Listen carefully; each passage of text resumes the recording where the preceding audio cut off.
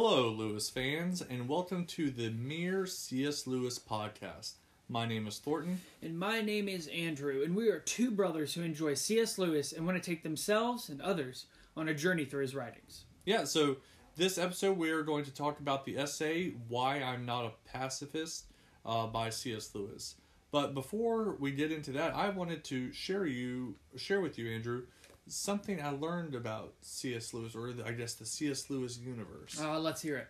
Yeah, so recently I bought a book of C.S. Lewis poetry, and as I've been reading through it, I discovered there's a poem called The Future of Forestry. Oh, yeah? Yeah, and I thought, it's a unique title, but what was interesting to me is there's a band, or I guess a musician who his artist name is called The Future of Forestry, and it's taken from that C.S. Lewis poem. Huh. Yeah, so I didn't realize that, because I'd heard of the musician before, but I didn't know there was a C.S. Lewis reference. I didn't know that C.S. Lewis dove into poems. That's actually... Oh, yeah, he originally wanted to be a poet. Right. But he did not find much success, so he sort of shifted to, or he became a Christian, and then found that he could express his thoughts and ideas in better in other forms. Yeah, I mean, he mentions poetry, specifically like Greek poetry, in the essay we talked about last time. But yeah, that's super interesting. I've just been focusing on baseball. Yeah, spring training started. Yeah, college baseball started. I'm living my best life. Arkansas Razorbacks are number one. I know you're doing. I bet you're feeling pretty good about that. Woo Pig Suey. Well, Andrew, would you like to go ahead and start us off with the background / context of the essay? Let's dive in. So this essay was a talk given to an Oxford Pacifist Society at some point in roughly 1940. Yeah, we're lucky that we even have this speech / essay because the original is lost to history. Lewis gave a copy of the speech to George Sayer, who was a pupil of his and a friend. And George Sayer then gave it to Walter Hooper later, who was Lewis's literary executor. Yeah, and as we've mentioned in other episodes, this one was also written during the time of Britain, during World War II, as that raged on and the Germans' Air Force was just constantly bombing Britain. So that kind of sets the stage for this essay. Yeah, and it was around this same time that Lewis gave this speech that he was doing the talks for Mere Christianity, and also had just published the Problem of Pain. So, okay, we'll go ahead and move into the overview of the text. So, in the first paragraph, Lewis states the question at hand, quote, "The question is whether to serve in the wars at the command of the civil society to which we belong is a wicked action, or an action morally indifferent, or an action morally obligatory. In asking how to decide this question, we are raising a much more general question. How do we decide what is good or evil?" End quote. Lewis then gives his definition of conscience. He kind of goes back to, your Philosophy 101 class, referring to that faculty that people appeal to when avoiding war. He says that conscience means that the whole person is engaged in a particular subject matter. Yeah. He says that there are still two different meanings to the definition. First, conscience can mean, in the first sense, the pressure, quote, "the pressure a man feels upon his will to do what he thinks is right," end quote.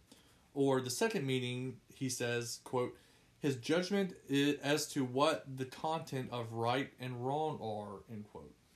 Yeah, Lewis says in the first sense, one must always obey it. That first sense being, the pressure a man feels upon his will to do what he thinks is right. But the second sense, one can change their conscience through reason. For reason to function, it needs these three things. First, facts. And those are supplied either by experience or by authority. Yeah, second, it needs the intuition to perceive the self-evident truth. So basically, like a platitude that right is good or love is better than hate. And then, the third thing that reason needs is to arrange the facts or intuitions in a way to produce a self-evident truth.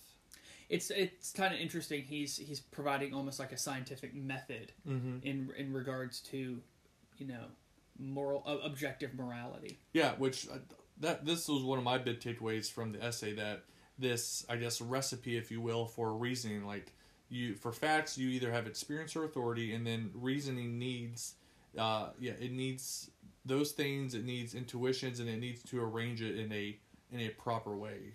Yeah. So that breakdown that he gave is and will be for me immensely valuable. Oh yeah, and we'll get into that a little bit later, but I thought that was really, really fascinating. Yeah. But he goes on to say that a correction in reasoning is a correction in the first or third element.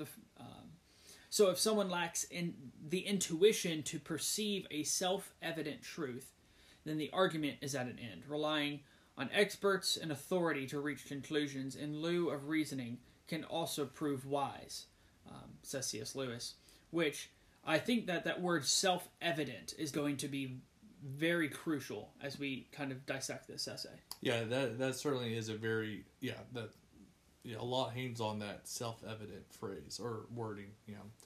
Lewis then moves on in the essay to say that this overview of reasoning we just went through, we can find in the conscience too. The difference, though, when it comes to moral reasoning, is that our passions can corrupt our reasoning much more than when it comes to non-moral issues. So, with moral reasoning, the value of authority is much more useful. Is much more useful. Yeah, and he says that moral intuitions, such as choosing love over hate or happiness over misery, and that they are unarguable. Many people claim moral judgments as unarguable intuitions, but they're really just consequences or applications of intuitions, and thus should be open to discussion. Yeah, so Lewis gives us our first canon for moral decisions. He says, quote, "Conscience in the A sense, or in the first sense, the thing that moves us to do right has absolute authority. But conscience in the second sense, our judgment as to what is right, is a mixture of inarguable intuitions and highly arguable processes of reasoning or of submission to authority.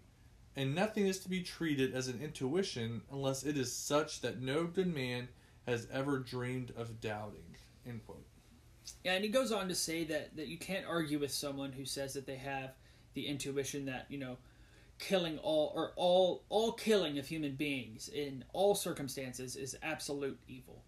All you can say is that you think they're mistaking an opinion or a passion for an intuition, or that all the rest of the human race disagrees.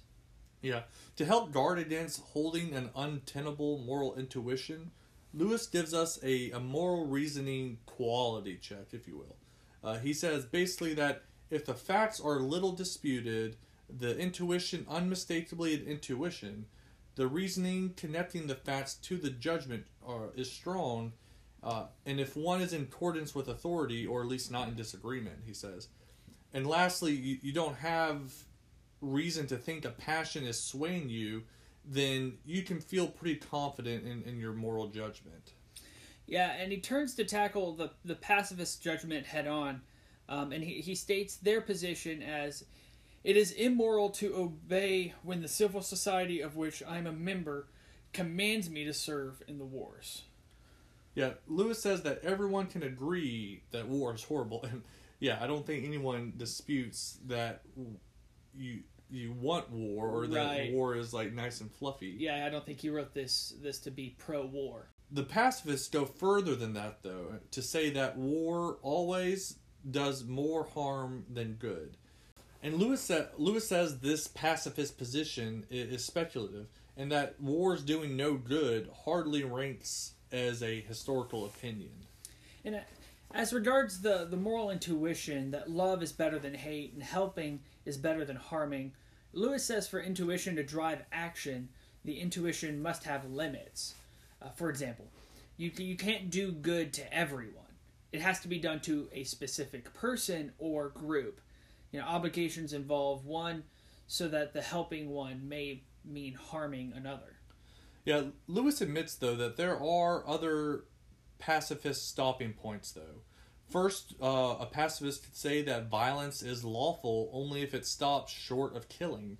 Or, secondly, killing of individuals is indeed lawful, but the mass killing of war is not. And regarding the first, Lewis says that while capital punishment might not be certainly right, it is not certainly wrong. It might be the only way to effectively restrain someone. In responding to the second opinion, he says, it is certain that a whole nation cannot be prevented from taking what it wants except by war.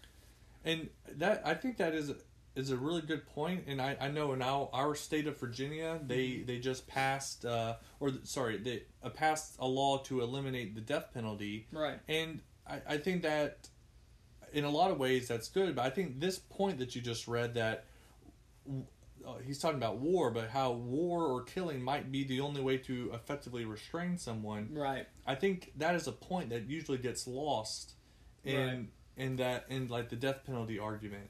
Because yes, I think yes, there's just some people that just will not stop, right, as long as they have a breath to draw.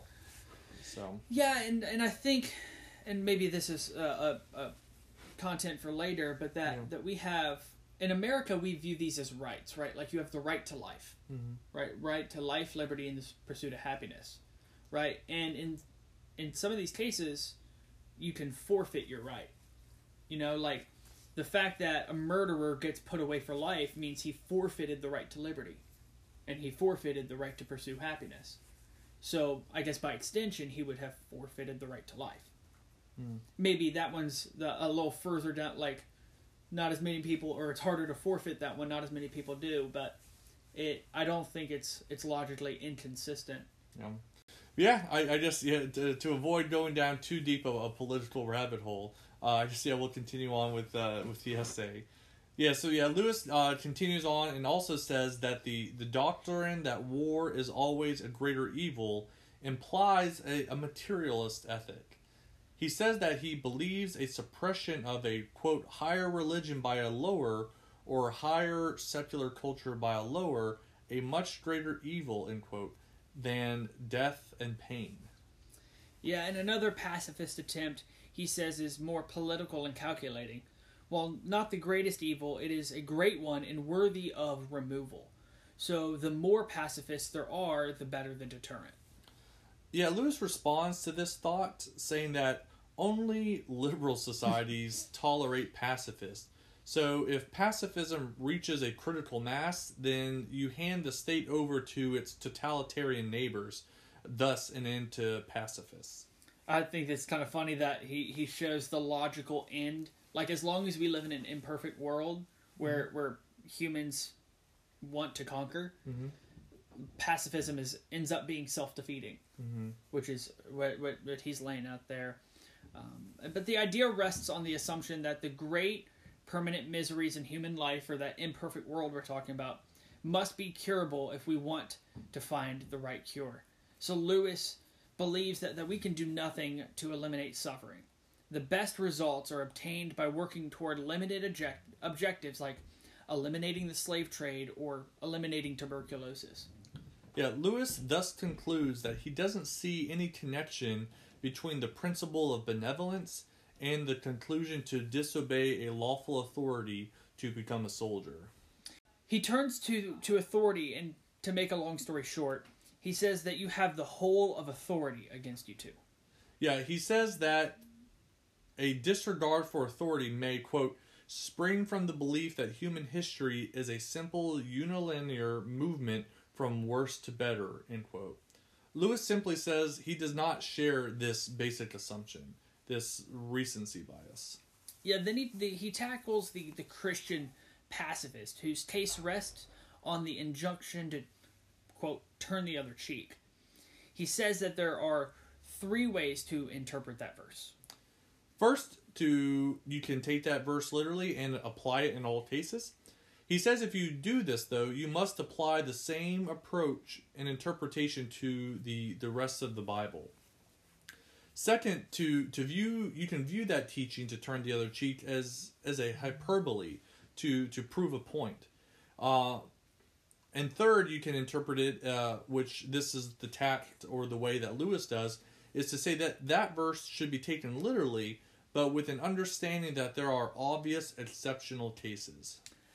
Yeah, he posits that insofar as the only relevant factors in the case are an injury to me by my neighbor and a desire on my part or retaliate, then I hold that Christianity commands the absolute mortification of that desire. Outside that scenario, other motives beyond egotistic retaliation influence action. Yeah. Lastly, Lewis says to be a pacifist is also to be influenced by the passion for comfort. Beyond some public disapproval, a pacifist has a much better life than that of a soldier. Lewis says the life of a soldier threatens every temporal evil, while the life of a pacifist provides approval from a minority and the comforts of a normal life. And then he concludes the speech or essay and says this: "This then is why I am not a pacifist. If I tried to become one, I should find a very doubtful factual basis, an obscure train of reasoning, a weight of authority both human and divine against me, and strong grounds for suspecting that my wishes had directed my decision. As I've said, moral decisions do not admit of mathematical certainty. It may be, after all, that pacifism is right, but it seems to me very long odds, longer odds than I would care to take, with the voice of almost all humanity against me." And I can, as we kind of move into thoughts and analysis, I kind of think that argument is one we've kind of lost, at least in American society, is the idea that, like, human history has something to say about, how we should see things, right? Like, I guess the church does this pretty well. We kind of reference, like, well, how did the early church do it, right? Mm-hmm. Like, how has the church done this over millennia? Mm-hmm. And just because it's old doesn't mean it's outdated. I think, like Lewis says, Lewis calls it chronological snobbery, and I think psychologists call it recency bias. Right. So some people think that, just because it's newer, it's better. Right. Which, in our world, that can certainly be the case for technology. Yeah. And, the technology here in 2021 is certainly more sophisticated and advanced than the 1940s or 50s, but I think there's not a clear connection or a undeniable connection between, I guess, the advance of technology and morals or approaches to living. Right. So I guess, if anything, you could say that in the past they had a lot more to deal with. So whether it was, I would say in terms of suffering. Right. So the way they approached life, I think, should at least be given equal, if not greater weight to what they thought was valuable and stuff, since they had more suffering to deal with.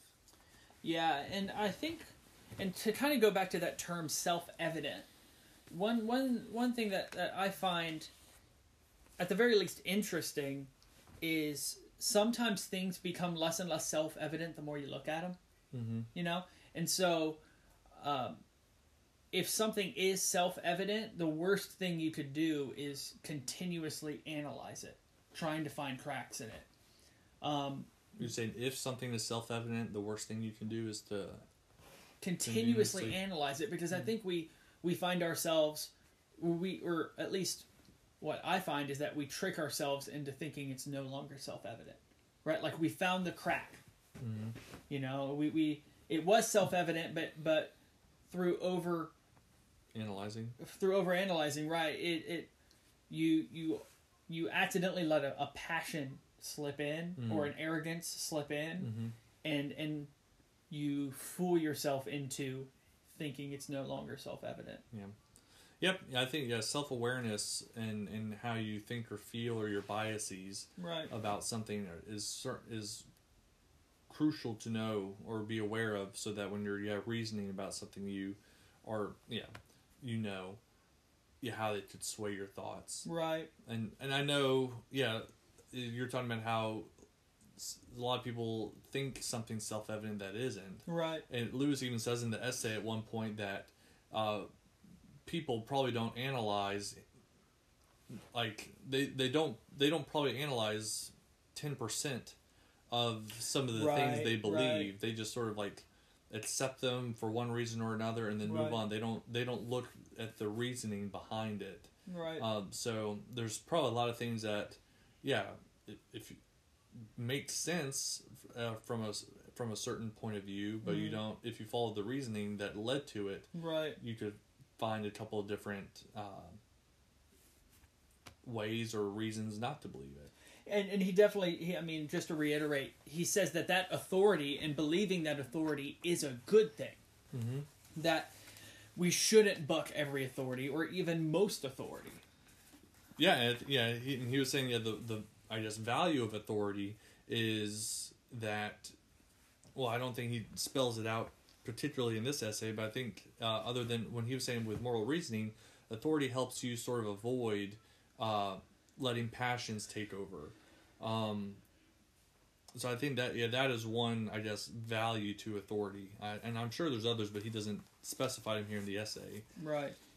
And I guess I also just, before we just get too much deeper, I also just want to reiterate that, again, like Lewis says that war is horrible. I think right. out of anyone, I guess, who is listening, right, he probably experienced more in World War I in the trenches. Oh yeah. And then I guess any of us that can imagine. So I think like he is well positioned to say that yes, war is horrible, but there's still an obligation. Right. If that is what the state requires. Mm-hmm. So I don't want anyone to think that he is like a war hawk. Right. Or that he's asking or thinking that we need to, war is the solution to everything. Right. He drew at the very beginning of the essay, and then here at the very end, it put out the question, like here is what he is talking about when he's talking about pacifism, and right. And then goes from there. So I think that's crucial to this essay, is just not reading too much into it, but just actually following the logic that he is putting forth. Right. And I also think what's interesting is the idea of being a pacifist when Hitler's knocking on your door. Mm-hmm. Right? Like essentially, if you're not, if you are personally a pacifist, to me, then I find that to be a little bit more palatable. But if you're preaching pacifism and like preaching that all should be pacifist, that seems to me just morally bankrupt when you have Hitler. Like you're just handing Hitler the keys to the earth. Mm-hmm. Right?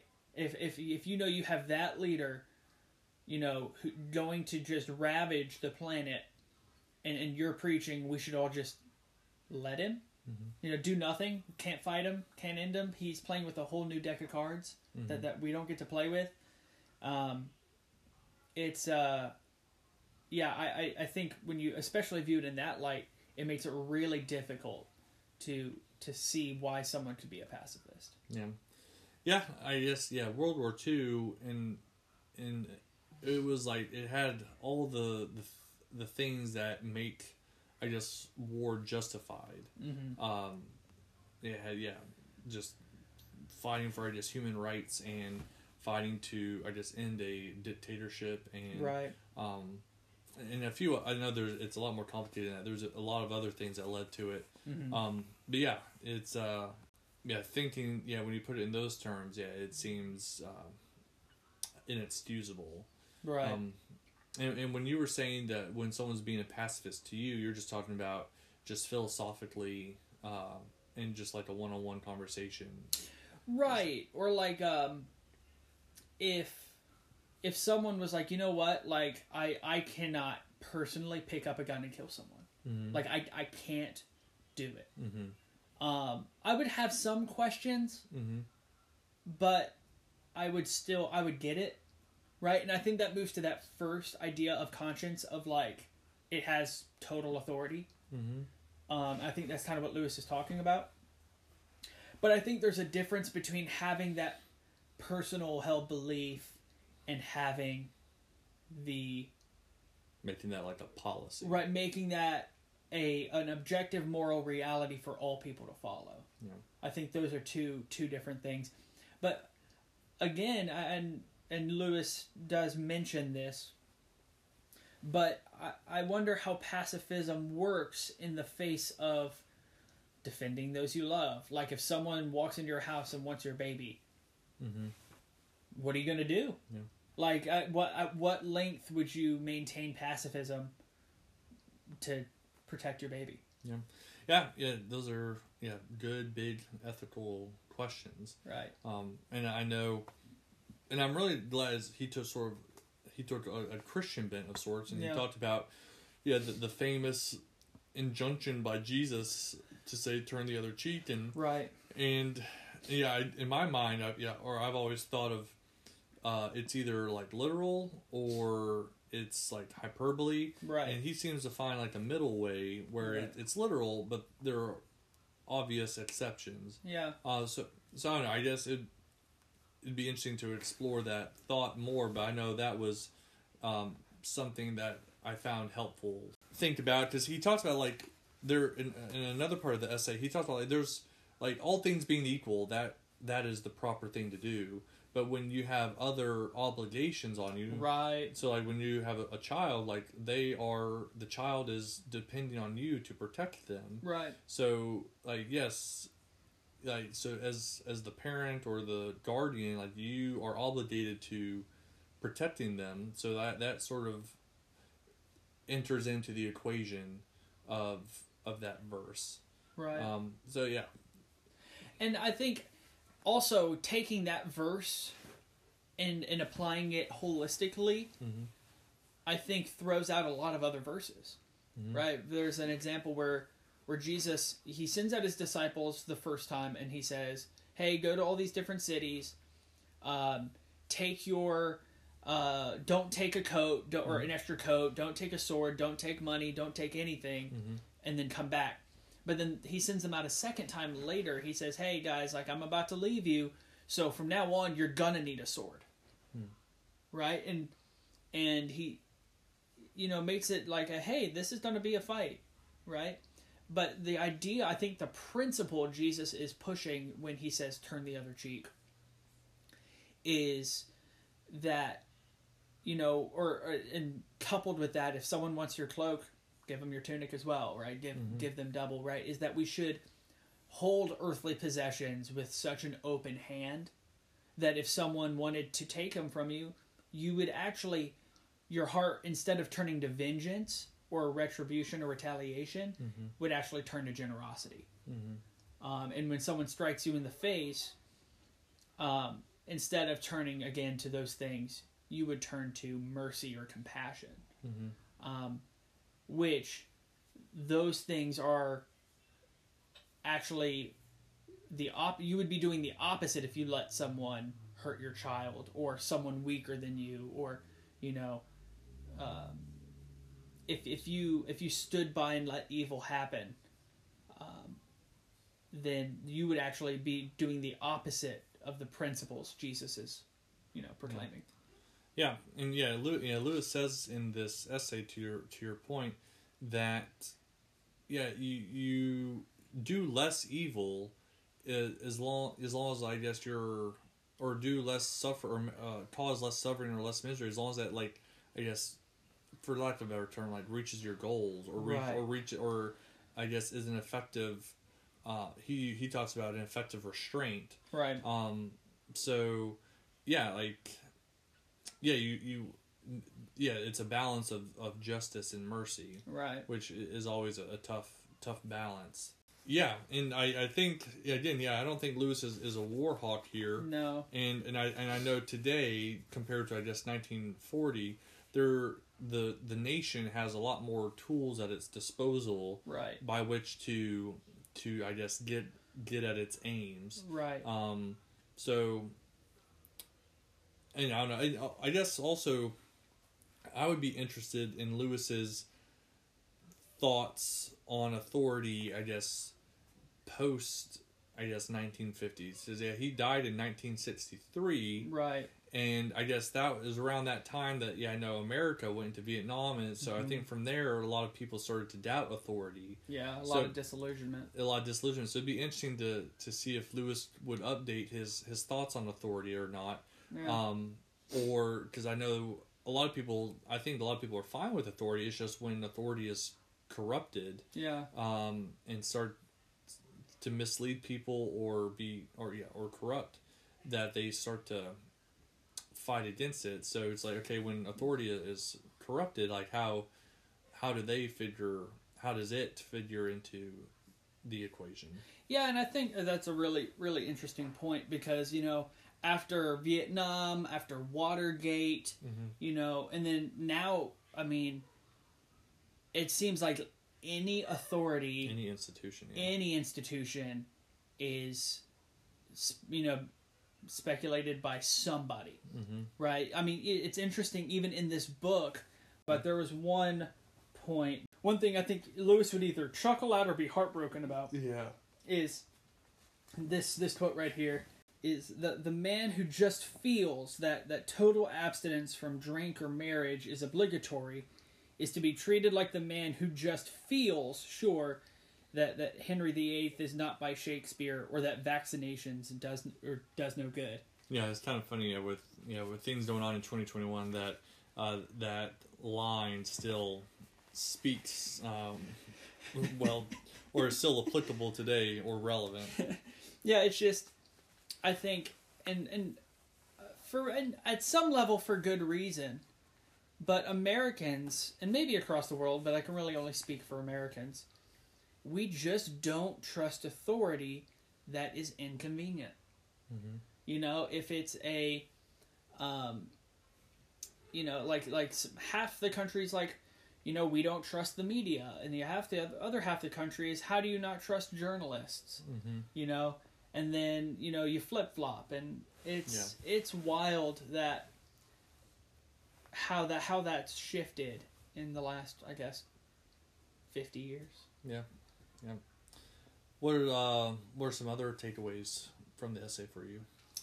Yeah, I think one of the big takeaways that I think I'm going to try and implement in my everyday life is slowing down to see where the intuition is, or essentially the self-evident truth. Yeah. And then once I can kind of boil it down to that, then start to do that self-reflection work of, well, okay, where are my biases? Where are my passions? Where are my fears, which I guess would probably be encompassed in passion. And then what do I do with this now? Like, how can I logically or consistently organize this information? Yeah, I'm right there with you. Yeah, his breakdown and overview of reasoning, it was so succinct and concise and digestible that I was like, wow, this is so helpful, like you said, for me to just use in my daily life of like, okay, what are the facts, and do I get those from experience or authority? Right. And then once I have the facts, like what are sort of the intuitions or like the basic self-evident truths, and how are they arranged, and are those connections legitimate or wise or whatever? And then once I have that, then like you said, go into the like I said, the passions, biases, what is sort of influencing that, and then like, okay, what do I guess other people say, or like what does authority say, or like how does that jive with, I guess, the rest of the world? Right. And then I think if you go through that process, it is very you have a very robust, I think, point of view on anything. Yeah. And then at the same level, outside of what should be self-evident, be open to being wrong. The only thing that Lewis says you should kind of hold sacred is whatever's self-evident, and I guess the divine authority would be the two, things you can't budge on, essentially. Yeah. Yes. Yeah, divine authority, and I guess in Lewis's view, divine authority and self-evident truth are, I guess, basically the same. Right, yeah. But those two things, you just need to like hold fast to, and I guess he mentioned, like, yes, if someone just truly believes that they do not want to do harm, then I guess you shouldn't force them to. Right. And I guess that is the spirit of conscientious objector. Right. But yeah, if you're, I guess, coming at it from another angle, like you're reasoning about it, or you're just wanting to do it because you're scared, or right, then I guess that's a different ball game. Right. So yeah, so just like you, the reasoning, it was a bit take away from me. I did his interpretation of, I guess, Jesus's injunction to turn the other cheek was useful for me. I also, I guess, really liked his description of the soldier life. Yeah. So I guess I will go ahead and just quote this, because I thought this was really just fascinating, or just a really good way to describe military service. He says that all that we fear from all the kinds of adversity is collected together in the life of a soldier on active service. Like sickness, it threatens pain and death. Like poverty, it threatens ill lodging, cold, heat, thirst, and hunger. Like slavery, it threatens toil, humiliation, injustice, and arbitrary rule. Like exile, it separates you from all you love. Like the galleys, it imprisons you at close quarters with uncongenial companions. It threatens every temporal evil. Every evil except dishonor and final perdition. End quote. But yeah, so it was funny, because I was like, oh yeah, I can remember a time I felt that, or I experienced that. I don't think that it was certainly not to the degree that it was an injustice or horrible or scarred me, or but it's like, oh wow, yeah, like all of those I think I experienced to some degree or other. Oh, for sure, especially in Afghanistan. Yeah. So so and I guess military service is certainly better now than when he experienced this. I'm not trying to be a woe is me. It's just I never thought about military service that way. Sure. But I was like, yeah, I can I guess testify, like I said, to some degree at some point. I experienced all those things. Well, that's kind of my thoughts and takeaways from the book. I really enjoyed this essay, and I think that this was a really interesting read in light of our current, at least Western philosophy. Yeah. It was. I think it was good. Yeah, like for the reasons that we've already stated, and it is applicable in some tangential ways. But I also think it's good for us to talk about and think about, because we have not seen the end of war yet. Right. So there will be another war. I guess there are wars throughout the world right now. I guess we're thinking about America. Right.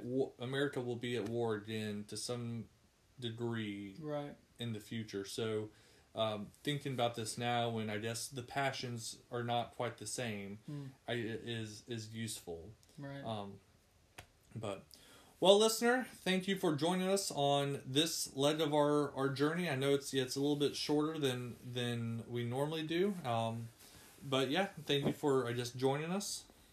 We really enjoyed reading this essay, and we hope that you can and will enjoy reading it as well.